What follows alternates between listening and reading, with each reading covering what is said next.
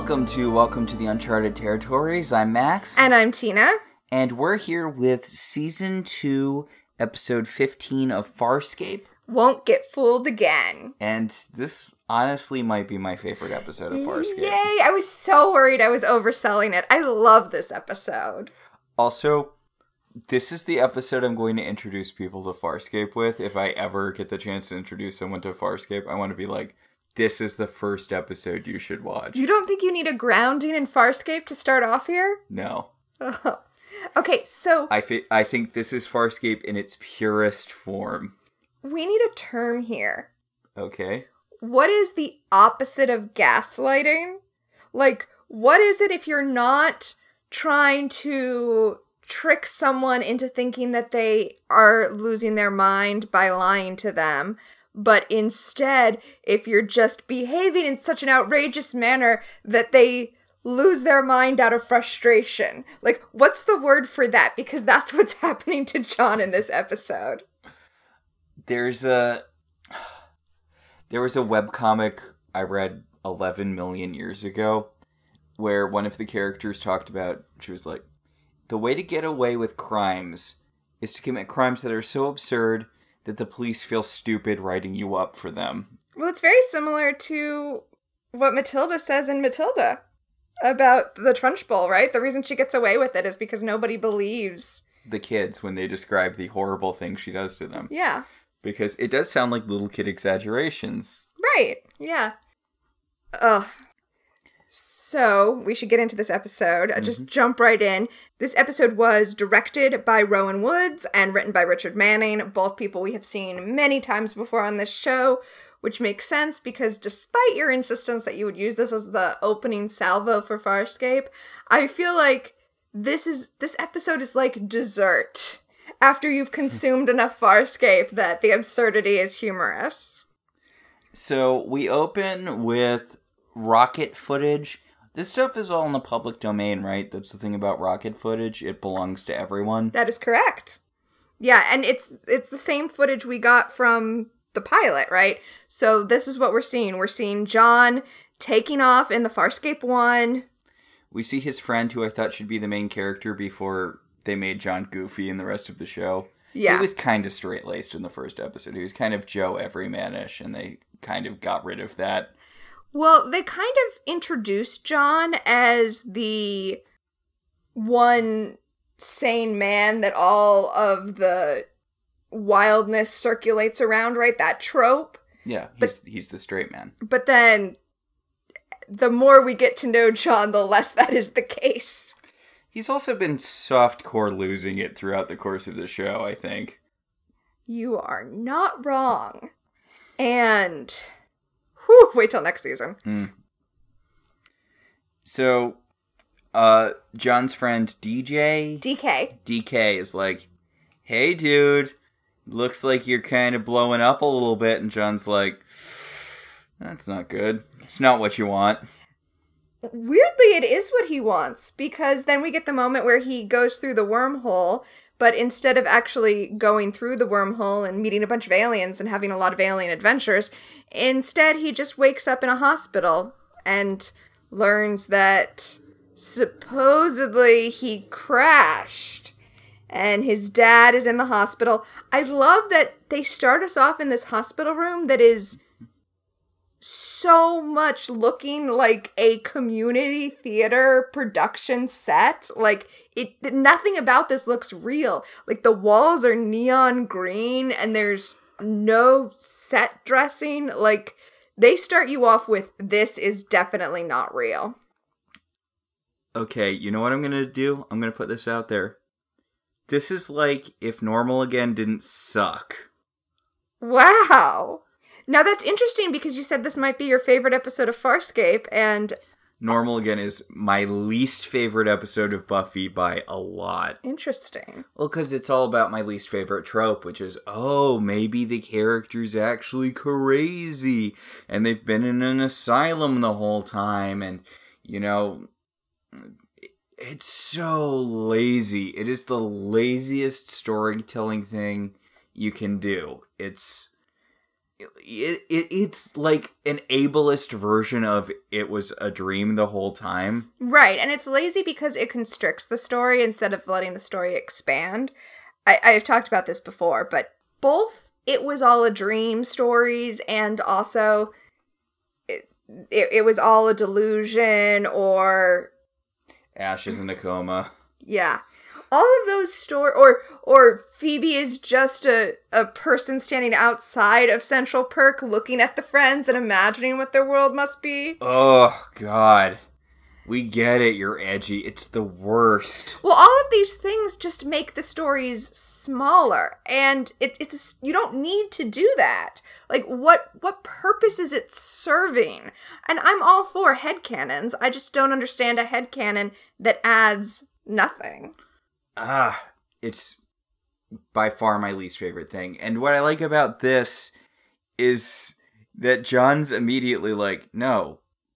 Like the title of the episode is Won't Get Fooled Again. We already did this. Yes. I know what's going on here. This is stupid. I mean, it's a whole episode of him calling out what a huge, awful cliche this storytelling trope is. Which is why I like this episode so much, because it's my least favorite storytelling trope. Also, we've never done, like, visual guides or anything like that, but I think that you should check our website. I'm committing to it now, unless I cut this. No, I'm committing to this. That you should go to our website, www.welcometotelevision.net, and I will also post it on our Twitter, which is @ILoveTVZines, and just... This episode needs a visual guide. You need to see what John is seeing. So, this also kind of heralds a return of a theme that I feel like got dropped really early in the show, which is Wizard of Oz references. Yes, there are so many Wizard of Oz references in this episode. John talks about, John wakes up in this fake hospital room, and he talks about feeling like a house dropped on him, and his dad's like, oh, yeah, his dad's there. And his dad's like, yeah, because Oz, yeah, I get it. John's like, thank God, finally, somebody gets my stupid pop culture references. Except not really. Really, he's like, oh no, won't get fooled again. This nonsense again. And he starts fighting, and Erin comes in, and she's the doctor. And she has the orderlies restrain him, because we're going full One Flew Over the Cuckoo's Nest here. Mm-hmm. I want to point out that Claudia Black is credited not as Erin Soon, I mean, not just as Erin Soon, but as her character here. I don't know if this is what they do in the full episode, but this is how it is in the Amazon Prime episode. Mm-hmm. She's credited as Dr. Bettina Fairchild, the doctor's name. Which makes sense, right? Because that is the character she's playing in this episode. Right. Erin does not appear in this episode. So, John is explaining to Erin that they were on a commerce planet. Not Erin. Dr. Bettina Fairchild. Yes. John is explaining to Dr. Fairchild that he was on a commerce planet, aliens, etc., something must have happened. Maybe the weird cricket people got him again. And the doctor's like, tell me more about these weird cricket people. And he's like, oh, we're doing this. I like that John asked her, he's like, are they listening to us? Is that why you can't talk to me? Because remember, in the last kidnapping and messing with your head episode, everyone was real. Like, it was actually Erin and Dargo and Rigel. I mean, spoilers, here it's not. This is not actually Erin. I do love how John's just kind of rolling with it. He's like, okay, this is a fake scenario, but I'm going to play along until I find out what kind of fake scenario it is and how to get out of it. And Erin's like, that's nice. Yeah. John's like, oh, I'm disoriented because after the crash, I had a dream that I was on an alien ship and it was scary, but now I'm back on Earth. I'm totally on Earth. I'm not going to hurt anyone. You can let me go do whatever. And Dr. Fairchild's like, you called me Erin. And he's like, yeah, you look a lot like some lady I know, except you're hotter. And I want to, have man-on-woman sex with you. He actually tells her that she looks like an old girlfriend of his, which is accurate. Not a lie. I mean, I don't think they've defined the relationship yet, but you know what I mean. Yeah. They're a couple now, right? We can call them a couple now, sort of. So Dr. Fairchild's like, yeah, okay, he seems sane enough. Let him out of the chair. So he's walking down the hall, and he walks past the woman's locker room, and he says the title line, woo, won't get fooled again, because you'll remember last time this happened, he was only able to see things that were already in his head. So when he went into the women's bathroom, there was nothing there because he had never been into that room.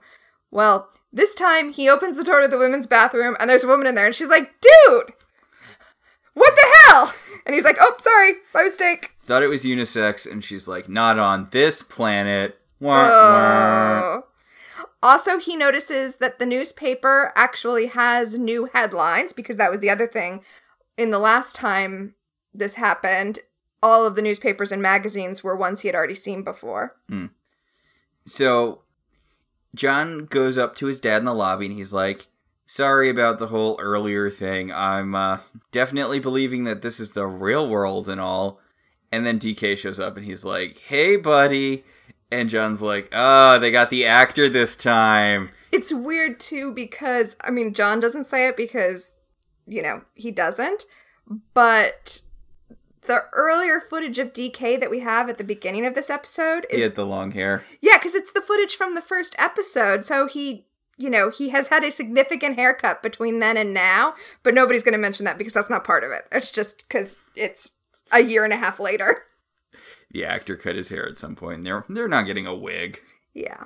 Anyway, he tells John that John needs to straighten up and fly right because Ayasa's very upset that he made a mistake and crashed this expensive module. And John's like, I am not getting sucked into this drama that doesn't even really exist. It's kind of funny because he's playing along, but he's also like, look, I'm playing along, but I'm doing the bare minimum to maintain, oh yeah, I'm in the delusion or whatever, fine, but I'm not getting emotionally invested in any of the fake stuff you're bringing up here. So, have you ever lucid dreamed? Which is having a dream where you know that it's a dream? Not really. I mean, I feel like my dreams are basically movies. I don't really feel like I have control in them. Well, so that's what I was going to say. When I was in high school, I used to do the things that you're supposed to do to train yourself to lucid dream. The red ball thing? No, that's just from American Dad. That's not a real thing. Although one of the things that you're supposed to do is, like, periodically throughout the day, you ask yourself, is this a dream? And then your body gets used to doing that. And then when you're dreaming, you ask yourself within the dream, is this a dream? But sometimes I will have lucid dreams where I'm aware that it's a dream, but I still can't control it. So I'm just saying I feel for John here. Also, once I had a dream where I was like, oh wait, this is a lucid dream. And I asked my friend that I was with, is this a dream? And he was like, no, it's totally not. It's totally real. And it was a dream. And then when I woke up and I told him about that, he's like, yeah, fair. I totally would lie to you in that scenario. It's Freddy Krueger-ing you. Yes. But like, passively. But instead of trying to kill me in my dreams, we just got lunch. Anyway, back in Farscape, John is being sent to a psychologist because he's been physically cleared, but they need to make sure that mentally he's fit for duty. And he mentions when he walks into the office how very hot it is in there. And he tries ordering a pizza. Yeah, he basically calls a number he knows that is a pizza number. I know this isn't our Charmed podcast, but if we were doing a time freeze here... Remembering phone numbers. Yeah, right? Like, I can call my parents. I can call my best friend from middle school. Or at least probably his parents' house. And I think that's it. I think that is all of the phone numbers I have memorized. Yeah.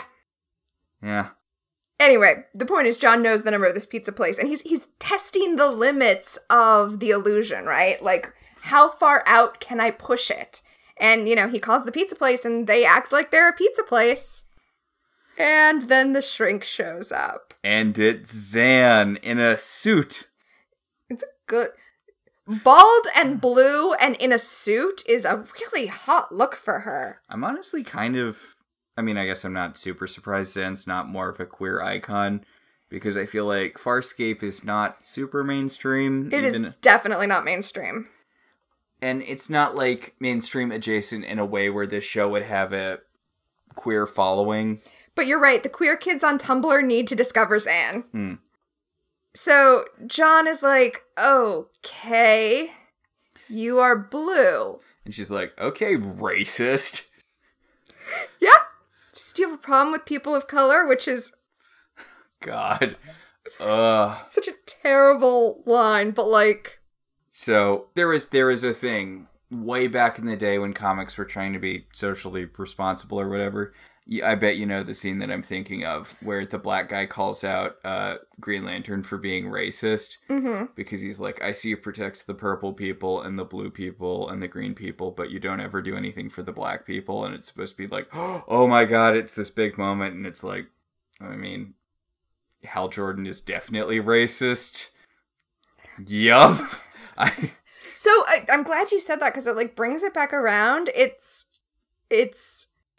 funny that Zan's like, do you have a problem with people of color? And John's like, I have a contextual problem with aliens on Earth. But it is an awkward line, specifically because there's that whole trope of like, oh, I don't care if you're black, brown, or purple. And it's like, oh, so that's how dehumanizing. There are no purple people. You're just dehumanizing anyone that doesn't have your experience. So I feel like that's what makes this line awkward, but also it's just absurd, so it's fine. Yeah, and this episode's just gonna get more off the wall from here. Zan does admit that she's an alien when John asks her, even though supposedly this is an Earth that has not made alien contact. Yeah, she's like, look, we're not here to talk about me, we're here to talk about you. And he's like, okay, why don't we do Unity? Grab my face. And she's like, and he's like, we're supposed to be having brain sex right now. And she's like, let me just jot that down. So I like this too, because John was hoping, he was holding out some hope that for whatever reason she couldn't break the charade, but that it actually was Zan, and that they would do Unity and they would be able to communicate telepathically. But nope, she's not Zan. He put his forehead on her forehead and nothing happened. The spark wasn't there. So did the Unity they did way back in the day, does that still connect them at all, or is that not really a connection they can use anymore because it's been too long since they brain fornicated? That's a good question. I'm pretty sure they never use it again, so it's only something you can use like right after it happens. Yeah. So John's trying to figure out who is doing this to him. He's like, and such continuity porn. He's like, oh, maybe it's Maldus, or maybe it's Talene, the woman from the Delvian episode that we saw. Yeah. Which is a pretty deep dive, I would say. Yeah, definitely. So, back outside, he tells DK that he essentially lied to Zan to get psych clearance so that he could, fly the Farscape 1 again like they want, even though, whatever, none of this is real. Oh. And then, okay, I feel like you and I disagreed on this point. Okay. Then we meet Camp Gay Dargo. Well, he's not Camp Gay because he's like super hitting on the women that he sees. He's like, hey ladies, he's like a suave astronaut. But then later he's going to be using those same suave moves on John. Like, the thing is that it's not, I mean, we get a scene with him where he's acting Camp Gay, but it's not consistent through the episode. It just happens to make John uncomfortable. Well, he's very flamboyant through this, and DK refers to him as the straight boy, No, when Dargo sees John, he's like, "Oh look, a straight boy." You know what? You're right. I take it back, especially because John says to DK, "You see that he has tentacles, right?" He has face tentacles, and DK says, "It's a lifestyle choice." "Yeah." So the way that being an alien was a metaphor for race with Zan, I feel like it's being used as a metaphor for sexuality here. Oh boy, we're hitting all of the alien. Yeah. X-Men is a great way to tell stories about the minority experiences while only focusing on white people, on white straight people. Yeah. On white straight cis people. Yep.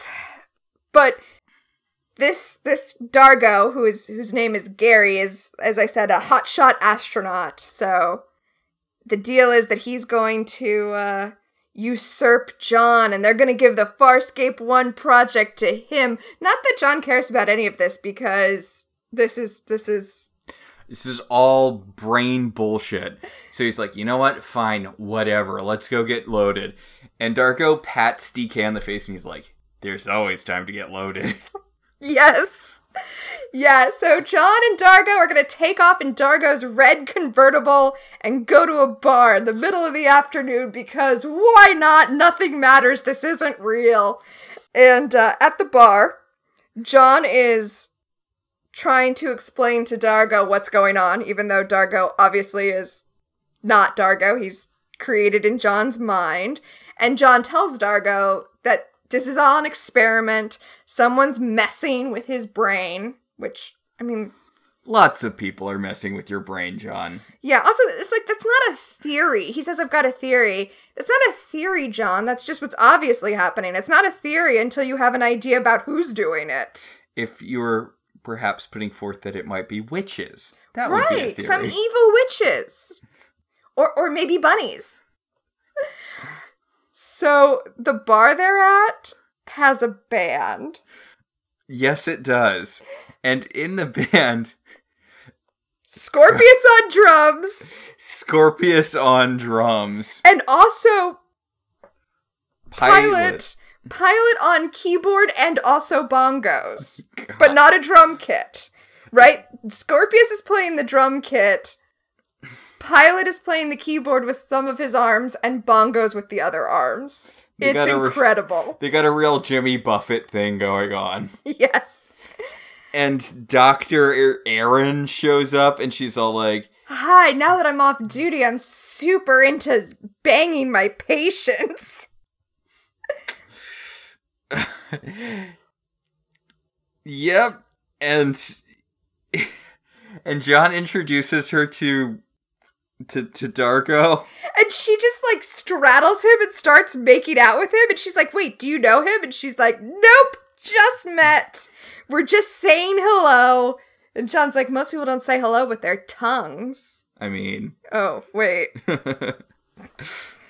John's like, you know what? I need to be more drunk for this. So he goes to the bar, and who is sitting at the bar but Scorpius? Also Scorpius. And John's like, okay, why two? Why two Scorpiuses? Right, why is there a Scorpius at the bar and also a Scorpius playing drums? And the Scorpius at the bar is like, yeah, John, I'm not part of this. Listen to me, because I'm not part of this. I am like a different thing that's been done to your brain, and now I'm trapped here with you. Yeah. Like, look. I know there's a lot going on right now, and I know you don't want to trust me because of that thing where I want to suck all of that knowledge out of your brain. I know you don't want to trust me because of that thing where I'm an evil chip already installed into your brain. But, like, look. I need you to be sane for me to get the information I need. So I need to get you out of here before you go insane. And John's like, John assumes that since Scorpius is not part of the delusion, he must be the one controlling the delusion. And starts to attack him, and Scorpius is like, nope, not gonna happen, I'm out of here. So, John chokes? Yeah, somebody starts force choking him, or at least it looks like someone's force choking him. We'll find out later that what's happening is the Scarran who's doing this, spoilers, it's a Scarran, doing that heat thing that we saw in Look at the Princess. And he's doing the heat thing to John, and he, like, turned it up too high, and John's, like, choking. Yeah. Then there's, like, a super cool shot where John falls to the ground and his eye is open, and you see two different reflections of Scorpius in his eye, because he's looking at drum playing Scorpius. And so you see Scorpius in the iris of his eye, but then a bigger Scorpius reflected in the color part. What's the color part of your eye called? The iris? Oh, right. So you see him reflected in the pupil and in the iris. So you see, like, two Scorpiuses overlaid over each other. It's an awesome effect, and, like... Yeah, it's really cool, and it seems like it wouldn't be super complicated to do. Yeah, and the thing is, it's, like, it's subtle enough that it's not... I mean, when you say out loud what it is, the metaphor is, like, kind of pounding you on the head, but it's subtle enough that you don't necessarily see it unless you're looking closely. So yeah. It's very cool. So John wakes up back in not Zan's office, and John's talking about gaslighting. Oh, yeah, I forgot that he talked about gaslighting. He's like, someone's gaslighting me, although, as I said... What's the opposite of gaslighting? That's what someone's doing to you, John. So he assumes that Scorpius is the one who's gaslighting him. And Zan's like, okay, so let's say the Scorpius guy is gaslighting you. What does he have to gain from it? And he's like, I don't know. Maybe he'll get the wormhole knowledge somehow. And Zan's like, how would he get the wormhole knowledge from driving you crazy? And he's like, I don't know. And John is, like, so confused because he's like, look, if it had just been Aaron as the doctor, then maybe they could have pulled it off and messed with me. But you're here, and Dargo's here, and Scorpius and Pilot are here. Like, what's the game? What is the end game here? And I do really like this point for John. He's, like, hugging the pillow and talking to Zan. And he talks about how he misses Moya, and at some point Moya became his new normal. Yes. Like, there's a point where he just adjusted, and now being in the place where he's wanted to be just feels alien and off. Even with the understanding that this is definitely some sort of mind trick meant to do something presumably bad. You know, the opening credits, and we've taken one of our segment names from that, the Looking for a Way Home. Mm-hmm. I don't think I'm spoiling too much here to say that John doesn't have a home to be looking for anymore. Like, this isn't home anymore. Even not taking into account that this is a delusion being brought on by an alien heat ray. Like, this is no longer John's home. So, Therapist Zan tells him, like, look, sure, maybe that's one explanation for, maybe some alien's doing this to you, or maybe there's another explanation. And John's like, yeah, maybe I finally broke. Maybe I've been having a psychotic episode coming a really long time, and I'm not crazy on Earth, I'm crazy on Moya, and this is my brain just trying to sort things out. Right, like a reverse normal again. Yeah. What's weird is Zan never states what her maybe there's another possibility was. She says maybe there's another possibility, and he says, yes, maybe I'm on Moya going crazy, like you said. And then that's the end of the scene. Then we cut to him outside the office again. And this is the second time that we've had a scene with Zan that cuts off abruptly, right? Because last time he comes out and he tells DK, oh yeah, I told her what she wanted to hear, but we don't see any of that. And here we don't see Zan's analysis. It's like the simulation can't have John in Zan's office too long, because the whole point of a psychiatrist's office is that you're looking into your brain. So he can't stay there long. That's why the scenes have to cut off before they naturally would. Yeah, I can't really speak from experience here, but I'm assuming even a bad psychiatrist, like, there's going to be some introspection, and that's the enemy of what they're trying to do here. Yes, yes. So, there's a new boss guy. Oh. There's a new boss guy who's in charge of IASA, and he's here to he's here to kick ass, and he's, so mad at John, and he's gonna fire John and have his entire family killed. He's here to cut your budget and chew bubblegum, and he's all out of bubblegum. John's like, let me guess, super pale, lugs S&M equipment. And John's dad's like, I don't know what he does in his spare time. He's short, and John's like, Yeah, John goes into the office, and it's Rigel. Rigel is the new boss of IASA that's gonna cut his budget if he doesn't suck up to him. He's wearing a wee tiny suit. I do love that they replaced his hover chair with just a regular office chair. But it still, moves on its own like the hover chair does. Yeah, and the fact that this is just a regular office chair, so there's just some guy on the floor pushing it around. That's true. Oh, so Rigel's like, tell me why I shouldn't fire you. And John's like, fire me. And Rigel's like, fine, I'll give you one more chance. I love, it's a railroad plot. Yeah. Which is great because, we have talked about this show as a role-playing game many, many times. And it's true. It's like the GM doesn't have a plot other than this. So no matter what John does, they're going to send him up for the second attempt in the Farscape 1 because that's the plot. So if he's not going to beg for his job back, they'll just give it to him. If he's going to throw Rigel's business cards into his face like some sort of American Psycho gambit, then that's what he's gonna do, but he's still gonna keep his job. I wish we still gave our episodes titles because American Psycho Gambit is great. Thank you. That just came to me. So, yeah, Rigel kind of just acts like John is not talking or throwing cards, and he's like, look, from a PR perspective, it's better to have the guy who screwed it up still in charge. And DK's like, really? And he's like, yes, who's the big boss here? So John decides that that's what's going on. Whoever is in charge of his head is trying to get him to do the experiment again so that they can figure out the wormhole knowledge. And he's like, joke's on you. I have no idea how I made a wormhole. I do love he has another Oz reference. He's like, oh, so you want to see how the Twister sucked me to Oz?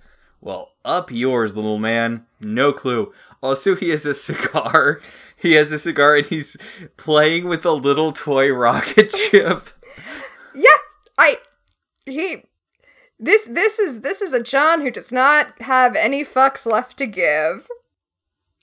Anyway, when he leaves the office and his dad and DK are following him like, hey, how come you don't care about the mission and you're not sucking up to Rigel? He's like, okay, you all notice that he's a tiny little lizard man, right? Like, he's a tiny little fish king. And they're like, I don't think being mean about his looks is going to help us out here, John. They specifically say, I don't think there's any reason to bring his disability into this. You're right. It's another alien metaphor. Yeah. Weird. So... Anyway, Rigel shows up in a golf cart. Rigel shows up in a golf cart to yell at John, and John kisses him on the mouth and then throws him down a staircase. Yeah. I'm sorry, throws him off a staircase. Yeah, he goes to the top of a stairwell, and then he does, like... a hammer throw, like where he spins him around. Yeah. And then lets him go. And his dad and DK are like, John, and I love it. He just looks at him and goes, what? He's like, you know what? What? There's no point in playing along with this. I thought maybe if I played along, I'd find a way out, but that's not working out, so fuck it. You're not getting anything. Screw you. You're all fictional. Whatever.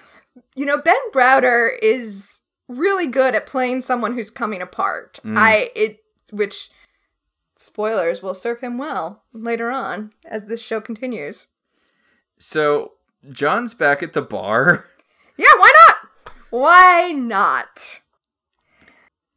And who should happen to be at this bar? why it's Dr. Bettina Fairchild making out with Chiana, whose name is Jessica, by the way. God. So John sees Scorpius in the next booth, and he's like, hey, do you all see Scorpius sitting there? And they're all like, nope, definitely not. And he's like, ugh. Cut to all of them in the convertible again. Like, just hauling ass down the road in the convertible. And John's like, this is backcountry. Life sucks. Nothing matters. Like, you know what? Screw it. And he's just driving as fast as he can. He's like, YOLO! And everyone in the car is just into it and dancing. And then he hits Scorpius. Okay, but he just, I don't think he hits Scorpius. I think Scorpius flings himself at the windshield and he's like, John, stop fucking around. We have to talk. And John's like, you're not real. None of this is real. And Scorpius is like, yes, none of this is real, but someone's trying to drive you crazy and I need you to not be crazy, so you need to cut this out. And then John crashes into a truck. John drives the car directly into a truck, and we smash cut to him waking up in the same hospital room, and Dr. Erin is there, but her hair is in these giant rollers. Yeah, like comically oversized rollers. And she's like, I'm afraid the truck won. And he's like, wait, why aren't we dead? And she's like, we were very, very lucky. Like... Okay, so... it's really weird in this episode because it goes from this very comedic stuff to a heavy scene. This is like, it's mood whiplash, but in a way that works because it makes you feel all of what John is feeling in this whole scenario. And it's like, even if you were kind of laughing at the scenario before, this next scene like hits you in the face and makes you feel how uncomfortable it is for John. Because the person who comes into the hospital room... Well, Erin's like, there's someone here to see you. And he's like, who? Bylar Crace? Another deep cut reference. A Xiang. Those are the lizard people that breathe fire. Yeah. The frogmen who burp fireballs. Right, from PK Tech Girl. Yeah, and...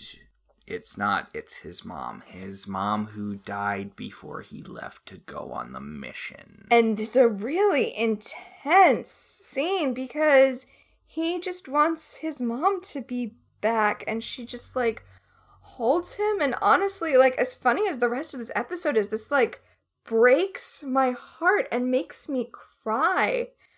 She tells John that he's a different person now because he's done... really dark things. You know, he's killed people, and John tells her he's done what he had to do to survive. And it's just, I'm crying now. I'm crying now. It's like so rough. It works so well. Yeah, it's a really good scene. His mom is sort of, I feel like she's sort of the linchpin of what's going to drive him over the edge here. Like, yeah, because she's offering him sort of, it's this weird halfway point between she's trying to comfort him, she's trying to let him know that everything will be okay, but she's also, but by doing that, she's reminding him, like, in the course of doing that, she's reminding him that he's not the person she knew when she was alive. Well, because all of this is coming from out of John's brain, they're able to create, the Scarran, is able to create the person he most wants to see and have that person say John's deepest fears in his head, which is his fear that he is somehow been... tainted. Yeah, tainted. Yeah, by what's happened to him. Well, she talks about how, like, when he was a kid, he was so full of wonder, he wanted to find the mysteries of the universe, and that part of him is just gone now. Which is very upsetting to hear, and it's very upsetting that that's John's fear, but it's okay. It's not gone.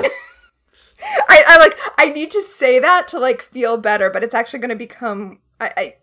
The opening credits are going to change. We talked about, and you know what?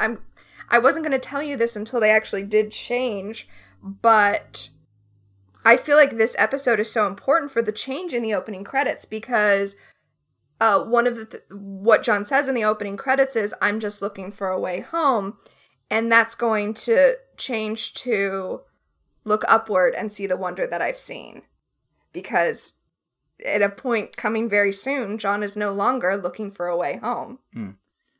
But it's a really easy button to push for, Yeah. emotional stuff, but God does it work. Yep. They runaway bunnied us. Yeah. Yeah, right? Which, I'm sorry, I had trouble with that book before, but I've tried to read it to our daughter a couple of times, and I can't get through it. I cry trying to read that to Sam. Oh my god. It is an impossible book to read if you are a parent. Oh. Also, I tweeted this out when we were watching The Body, but since I became a parent stuff has shifted so much where, like, I feel like before you're a parent, seeing that stuff brings up all of the feelings you have towards your own parents. Yeah. But now when I watch parent stuff like that, like where a mother has died, I'm like petrified of leaving my daughter alone. Like that's like the fear has become so much worse. Yeah, because it gets another dimension. Yeah. I mean, a lot of Buffy, when we were doing our rewatch, a lot of Buffy hasn't aged great. There's a lot of stuff. It's still a show that's near and dear to my heart, even with all of the stuff that's come out about it recently.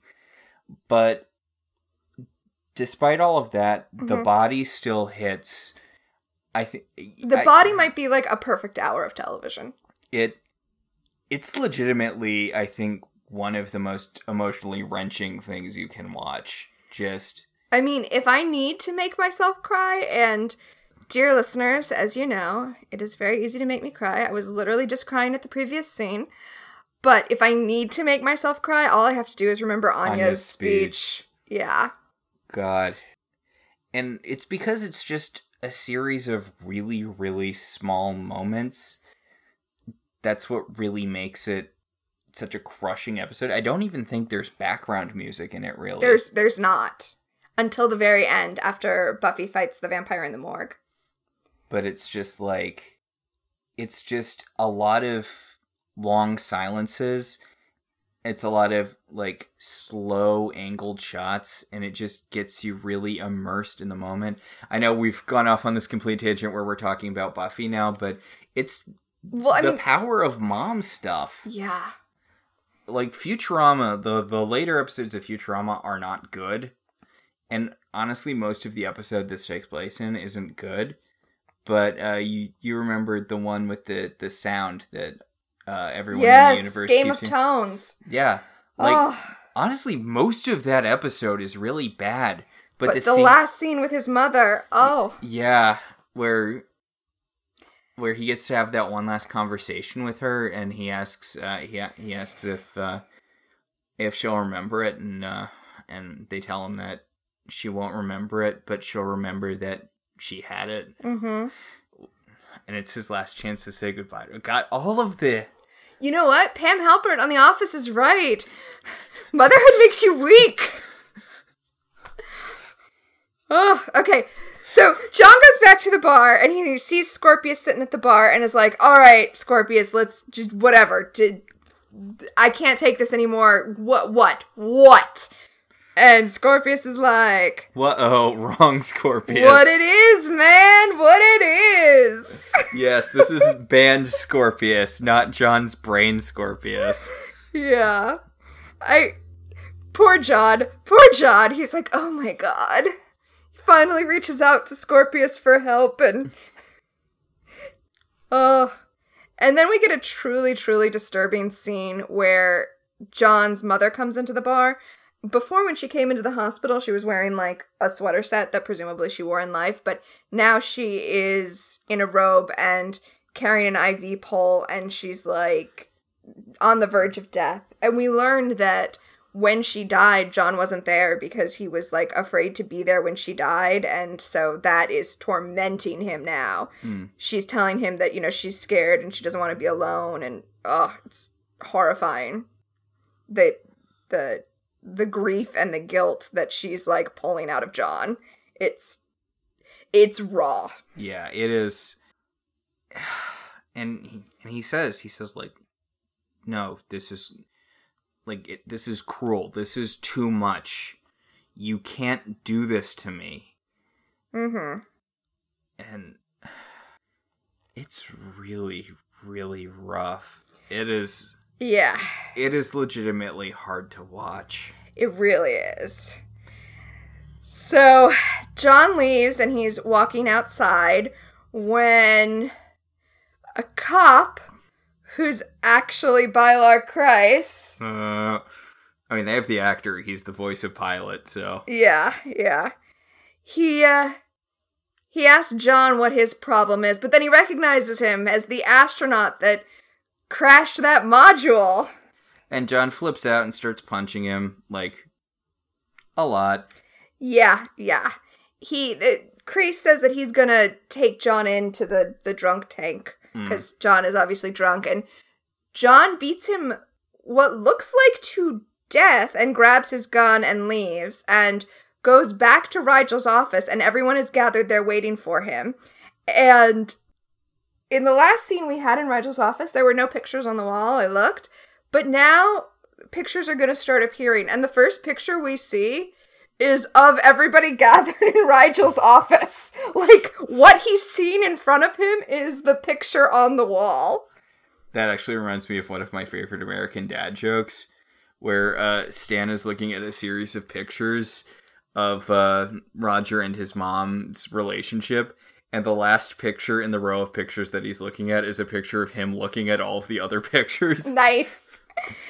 So John goes down the row of pictures, and, like, the next picture is Dargo riding the space shuttle like Slim Pickens at the end of Dr. Strangelove. Yeah.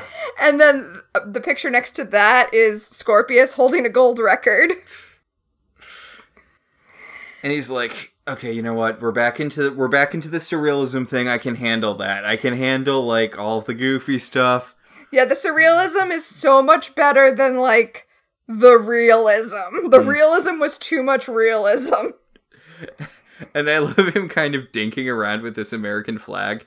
Well, everyone's, like, talking about some going over the edge, huh, John? Yeah, they're like, John, you're acting so strange. And he's just like, whatever. And he takes out a gun and he starts shooting at the people in the room. Yeah, so he tries to shoot his dad, but the bullet goes right through his dad and hits the picture of Scorpius. And he tries to shoot DK, but it goes right through DK and it hits the picture on the wall. And Rigel's like, really? So John is still firing off the gun, and Zan's like, I'm hungry. Let's go get Thai. And he's like, wait, what about pizza? Like, they're just talking about what to have for lunch. And John starts screaming, and then we cut to him back in the hospital room, but instead of on a hospital bed, now he's on what looks like a dentist's chair. And Kreese is there. Holding a little dab. Holding a little dog, right? Yeah, and his little dog, too. And Kreese is like... Kreese tells him that he is in big trouble for beating a police officer and stealing his gun and trying to... 5 counts of attempted murder. Yes, he tells him the fine is $29. And then he holds up the dog as if this wasn't clear enough and says, Toto! And walks out of the room. Yes, John says, wow, this thing is going completely off the rails. Like he's watching the last season of Once Upon a Time or something. Oof. And Scorpius pops up, and good news. It's the Scorpius he wants. Yeah, it's the Scorpius that was creepily chipped into his head in the Aurora chair instead of the fake drummer Scorpius. So, Scorpius brought visual aids. He lights up the X-ray thing, and he's like, look, there's a Scarron who captured you while you were on the Commerce Planet. he's using his brain powers, on you, but he's also using his heat powers, and when he's using too much of his heat powers, I can't talk to you because even Brain Scorpius has the whole weakness to heat thing. Well, also, when he uses the heat power, it's when he's, like, super reading John's mind. So when it gets too hot, he's in danger of discovering that Scorpius the chip is in there. And the reason that the Scarran is doing this to John is because he's trying to basically break his brain so that he can scoop out the reason that Scorpius is after John. Because the Scarrans know from the Look at the Princess planet that Scorpius is after John, and they figure if Scorpius wants him for some strategic military reason, then they should know what that is. Yeah. And this is also, we've been hinting around it, or I've been hinting around it. This is also where we explicitly learn what is going on with the Scorpius that John has been seeing, which is that it was a neural chip that was implanted into John's brain. Speaking of Buffy. Yes. Except this chip, instead of keeping him from killing, but we do learn that it's the reason he couldn't kill Scorpius, but that's not its main function. Its main function is to send out its tendrils into John's brain and suck out the sweet, sweet wormhole knowledge. And so John decides that means that Scorpius is Harvey. Like Harvey the rabbit. From Harvey. From Harvey. Technically, he was a puka, which is, yes, a giant rabbit, but they bring you luck. Ah. Well, I think you're supposed to leave something in your house to attract them. It's a folklore thing. I figured. Well, John's going to call Chip Scorpius Harvey, which is then also how the fandom is going to refer to him for ever to distinguish him from actual Scorpius. So there's Harvey and there's actual Scorpius. Harvey gonna harv. Harvey's gonna harv. So, I also like how Harvey is like, well, A, I have a vested interest in, keeping you alive because I need to get the information out of you. And B, because I am in your body, and if your body dies, it's bad for me, the guy who lives in your brain. Right? Because this isn't Scorpius, this is Harvey. This is his home. Anyway, he tells John... That's where all my stuff is. Exactly! He tells John that the whole point of this world is to push him over the edge, so he needs to not give in to that and just, stay focused on what's real. And also, by the way, you can't kill a Scarran with a pulse pistol because their skin is super tough. So, figure out something else. In fact, what you need to do is, oh no, here he is! That's all the information I can give you! Yeah. One more sentence. Maybe lead with it. I was just gonna say, maybe if you hadn't, fucked around with all that taunting. But, yeah. So the Scarran pops in, and John passes out, and now he's in a psychosexual nightmare where Zan is in fetish gear, and Erin's dressed as, a sexy nurse. Yeah, she's wearing, one of those rubber nurse suits you would buy at a sex shop. And, yes, Zan is in, leather gear, and... Chiana's in her sexy tank top. Actually, Chiana's dressed like a sexy schoolgirl. Ugh. And That's such a creepy... Yeah. Go-to thing. Yes. But, you know what's sexy? Adult women. But they're like, hey, John, you've totally fantasized about having sex with us before. Although I'm going to say, because of time travel shenanigans later, John has actually had sex with all of these women at this point in his life. Yeah, I mean, not counting time travel shenanigans, he's had sex with at least 2 of them. Yep, that's true. So, then Rigel pops up in full fetish gear, and he's like, get out of here, bitches, he's mine. And he pops up between John's legs. And he's got a whip, and he's whipping John. And I mean, the puppet can't do a lot, so the shots are very weird, but that just makes it better. That just makes it funnier. And he's calling out all of the nicknames John has called him mockingly in real life. He's whipping him, and he's like, this is for calling me Sparky, and this is for calling me Fluffy. And this is for calling me Buckwheat, which, weird. Like the little rascal. Yeah. He's just calling him names that are small. He's short, yeah.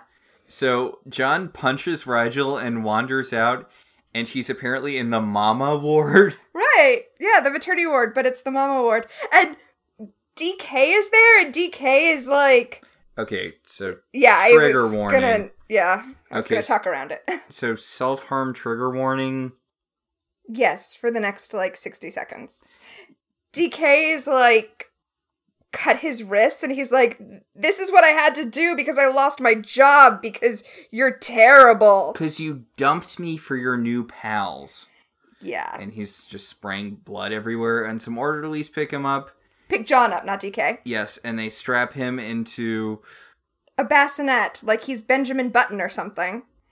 And they wheel him to his parents. His mother is young now, or, looking like I presume she did when John was a child. And honestly, they have kind of a Hank and Joyce Summers from the Buffy the Vampire Slayer movie vibe. yes, they both have, a preppy thing going on. And they're like, we never wanted a child. This is terrible. Well, the dad says, I never wanted a child, I wanted a dog. And she says, I only wanted him because you couldn't give me what I really want. Did she want to be impregnated with a dog? I assumed orgasms, which... that makes more sense. If I'm not getting orgasms, I might as well be someone's mom. I don't even know what to say to that. Weird line of thought there. John's dad actually says that he wanted a terrier, specifically. Which I bring up because that's the kind of dog that Crace was carrying, that Toto was. And then they, dump him out of his bassinet, and he falls over the same staircase that he threw Rigel off of. So, a police car pulls up, and Crace gets out, but he's wearing high heel, red hot high heel pumps. Yes, But I don't feel like this is a gender thing. At this point, I feel like it's just... It's Oz. Red slippers. Oh! I didn't even realize. Yeah. Yeah, he's wearing the red slippers. Which, one of the reasons that that John's dad flips him over is that he can't even fetch him his slippers. And then we hard cut to him. Slippers! Yeah. Yeah. Oh, and he says, I have to tell you, I have to say exactly what he says, because he says, you're under arrest. You have the right to the remains of a silent attorney. If you cannot afford one, tough noogies. You can make one phone call. I recommend Trixie, 976-555-LOVE. And for our listeners who are too young to know, 976 used to be, all sex hotlines used to start with 976. Huh. Yeah. I did not know that. Yeah, 976 numbers. I always just go right to the Liz Lemon phone sex line from... Yes. That's not even enough numbers. 555 okay face. Then all of a sudden, John is back in Dargo's convertible, and Dargo is... pressuring him for sex. Yeah, and this is where he's, doing the camp gay thing. I feel like the tone of his presentation really changed between what we saw before and what we saw now, because now it's definitely... camp gay, and he's just talking about doing things to John with his Qualta blade. I'm not even making that up. He talks about a Luxon bonding ceremony, and they're doing a kind of high school sex role play thing where they're both in a red convertible at Makeout Creek. Yep. And he's like, I think it's time for us to take our relationship to the next level. And then we hard cut back to Zan's psychiatrist office, where his mom is in a robe, and she's... but a sexy silk robe now. And she's young again. Not like she was in the club. And she's like, hey, Oedipus complex much? Oh, Johnny, you're such a smart boy. And John's like, ugh. Yeah, poor John. And Zan's just standing in the corner in her suit, just like, welp. Then, all of a sudden, we hard cut, and John is back in the nightclub. And sexy Aaron and sexy Chiara are dancing with him. They're dancing crazy. Yeah. And Dargo's there. He is also... everybody's dancing really chaotically, and a strobe light is going off, and John has just, reached his limit. And Darko keeps yelling, "Boogie or die! Boogie or die!" And John's like, "I don't boogie!" And then we get a glimpse of actual Erin's face. And we know it's actual Erin because she has her hair pulled back into the tight braid and not like the long, loose curls that Dr. Bettina Fairchild has. And she's like, "Crichton, what the hell is going on? What are you doing? What's going on?" And John is staring up at the disco ball. I don't know if this is intentional or not, but the reflection of one of the lights is really visible in the disco ball, creating a little circle, on the edge of the disco ball, so that it really looks like the Death Star. Huh. And I don't know if that's intentional, but it looks so much like the Death Star, and then it explodes. So. Yeah. Pop culture. Yeah. And Erin, not Dr. Bettina Fairchild, but Erin, and it's Erin because she's got her sexy, sexy boots, is there. She shot out the disco ball, and she's like, "John, I'm here to rescue you. I've been looking for you. We're on the Commerce Planet." But we're underground. We're in some sort of weird holographic chamber. I destroyed the thing that was making you freak out. Are we done here? But John's not going to be fooled again. We've all seen this movie. We all know what's up, right? Yeah, because she's like, "I killed him. I killed Scorpius. Scorpius. He was the one behind this." And John's like, Yeah. And Erin gets real close to John. Yeah, she says, "Why was Scorpius after you?" And he's like, "No, we're not doing this. Come on. We're obviously still in the delusion. Like, come on. Come on." And Erin says, "Well, fro you then, stay." And then she does this weird thing with her tongue where she, wriggles it around. I really like that because clearly the idea here is that you break him down, you make him think he's escaped, but actually now he's going to tell fake Erin what have you. But even that fake Erin has to be a little off. And then he's back in the delusion. And everyone's dancing all sexy, and Dargo's still screaming, "Boogie or die." And John is very, very sweaty again. And he does the Richard Nixon peace thing. Or alternatively flashes the V sign if you're British. Ah, I see. I thought he was just succumbing to the heat death from his brain being fried. And we flash to some of the more graphic things from his hallucination that he's had. And then we see outside of it, we see John in a chair in some random room. And we see the Scarran, messing with his head and turning up the machines and such. Yeah. And he turns it up to 10. "I have sucked out an entire year of your life," to quote Princess Bride. But it turns out that was all of the years of John's life because he dies. And the Scarran's like, "Damn it. I didn't have this thing calibrated for this race since I didn't even know what he was." Wah, wah. Yeah. Disappointed Scarran. So awkward. Yeah. And John revives because it turns out that the chip in his brain just mimicked him being dead so that the Scarran would turn away. And John pulls out his gun. And you remember that Scorpius told him that you can't shoot at a Scarran because their skin is so tough. But also you remember we learned in the episode Thrown for a Loss that if you overload a pulse pistol, it will explode like a bomb. Yes. And so that's exactly what he does. He sets it to overload. The Scarran looks over to see what that beeping is, and John throws it at him like a grenade and hauls ass out of there. Smart. And he shoves it in its mouth. Right, because that's how you're going to kill him, right? That's how you're going to get through the flesh, is through the mouth. The way to a Scarran's heart is down the throat. That was that thing in the second Guardians of the Galaxy movie where Drax got himself swallowed by that creature so he could cut it up from the inside. And Gamora pointed out that it was just as tough on the inside as it was on the outside. I'm like, I don't think that's true, though. I feel like your outer skin is a lot thicker than your inner. Yeah. I feel like it would have to be, right? Yeah, like, it felt like one of those things where they're like, oh, like, this is such a trope, but I don't know. Yeah.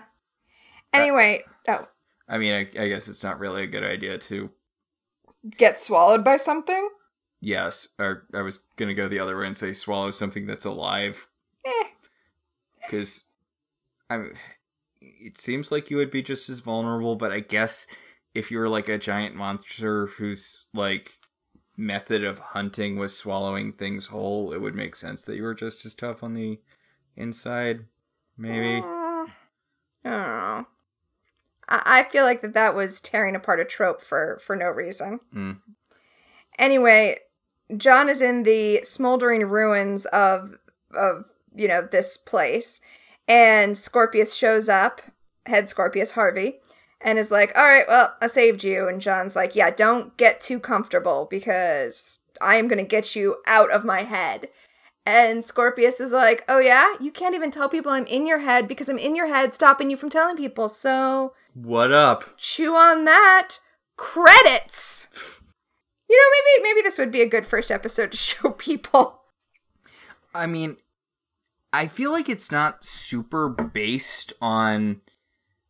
Like, there's a few continuity points in it, but... I feel like there's a lot of continuity porn in this episode, in that it really rewards if you've seen everything before and it really remembers what's come before. But, I don't know, maybe you could just jump in without... Foreknowledge. Foreknowledge. I mean, I bring this up a lot, but the episode I like to use to gauge people's interest in Buffy is Gingerbread. Right, you've mentioned that. Which, it's a season 3 episode. There's a lot of continuity-based stuff in it, but, like, you can just go into it blank, not knowing anything about Buffy, and enjoy it as a self-contained story. Which I feel like you could do here. I feel like it's not super based in, like, there's some... Well, I think what we have to do is find someone who's never seen Farscape and just show them this episode. Yeah, let's do that! Anyway, next time we're talking about The Locket. Mm-hmm. And the Amazon Prime description of The Locket is, Crichton and Aaron grow old together on an isolated planet while Moya remains stuck in time. So like the Futurama series finale. Yeah, except... Way before that. Yeah, except 15 years before that aired. All right, so I believe that will bring us to our segments. Yes, it will. Okay, so our first segment is Strange Alien Creatures, where we talk about any puppets or makeup or anything like that worked for you in this episode. Okay, so I'm not sure if this will really count, but it's weird. I really like the Rigel dressed as, like Rigel dressed in the business suit and then Rigel dressed in the S&M gear. I was like, okay, it's really cute that they had to make the little outfits for him. Yes. Well, I mean, mine is kind of along those same lines because I really loved the way that they put Zan and Dargo in, Earth clothes. Like, full-on alien makeup, but then Earth clothes. Like, it especially, we didn't mention what Dargo was wearing, because Dargo was wearing, like, a typical 1990s golfing outfit, right? With, like, golf pants and, like, an Argyle sweater. Yeah. It was and he even had golf gloves on because Anthony Simcoe doesn't have hand makeup. Usually he's just wearing Dargo's gloves. Yeah. So they had to give him something to be wearing. Clever. Yes. Those clever costumers. Anyway, our second segment is a distant part of the universe, which is what world building worked for you here. Which is a weird thing because we were not in the world here, were we? We were just in John's head. I feel like this is going to intersect with my last one, looking for a way home. Mm-hmm. Because I feel like finding out about John's mom was really good. I'm not sure if world building would be the word for it, but I feel like it explains a lot about John as a character. Yeah, it's definitely character building. Like it's building John's interior world, and that's my looking for a way home as well. The the scene that resonated with me is the one that I was literally crying during when we were talking about it, where John sees his mother again and thinks about how much he's changed since he went into space. Ugh. I really liked the first few episodes of WandaVision. Mm-hmm. And I feel like in the last part, it really needed to bring home the whole grief over loss thing. Mm-hmm. And it didn't. Because I was thinking about how much harder this hit me than any of the stuff from WandaVision, which is a show about grief. Well, I know that this show has just been like a little adventure show for the most part. And even this episode is like a funny episode. But as we get more into it, it is definitely going to be an exploration of trauma and grief in the way that we were hoping WandaVision would be. So, buckle up. Again, I like WandaVision. It massively failed to stick the landing. Yeah, I mean, I loved WandaVision, but the last episode, it was a pastiche of all of these different television shows, and in the last episode, it decided to be an MCU show, and that turns out that's the one kind of TV show I was uninterested in watching. Yeah. It turns out that WandaVision was inside the MCU the whole time. The real WandaVision was the MCU plots we laid along the way. So that'll about do it for this week. Yeah, that'll do it for this week. Our show is partially listener supported. If you want to be one of our supporters, you should head over to our website, www.welcometotelevision.net, and click on our Patreon link.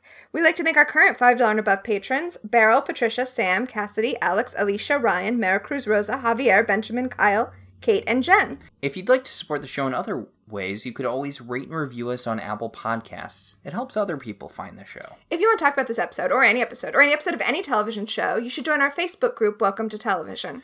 We can also be contacted at I Love TV Zines on Twitter, or at ilovetelevisionzines@gmail.com. So until next time, I'm Tina. And I'm Max. And this has been Welcome to the Uncharted Territories.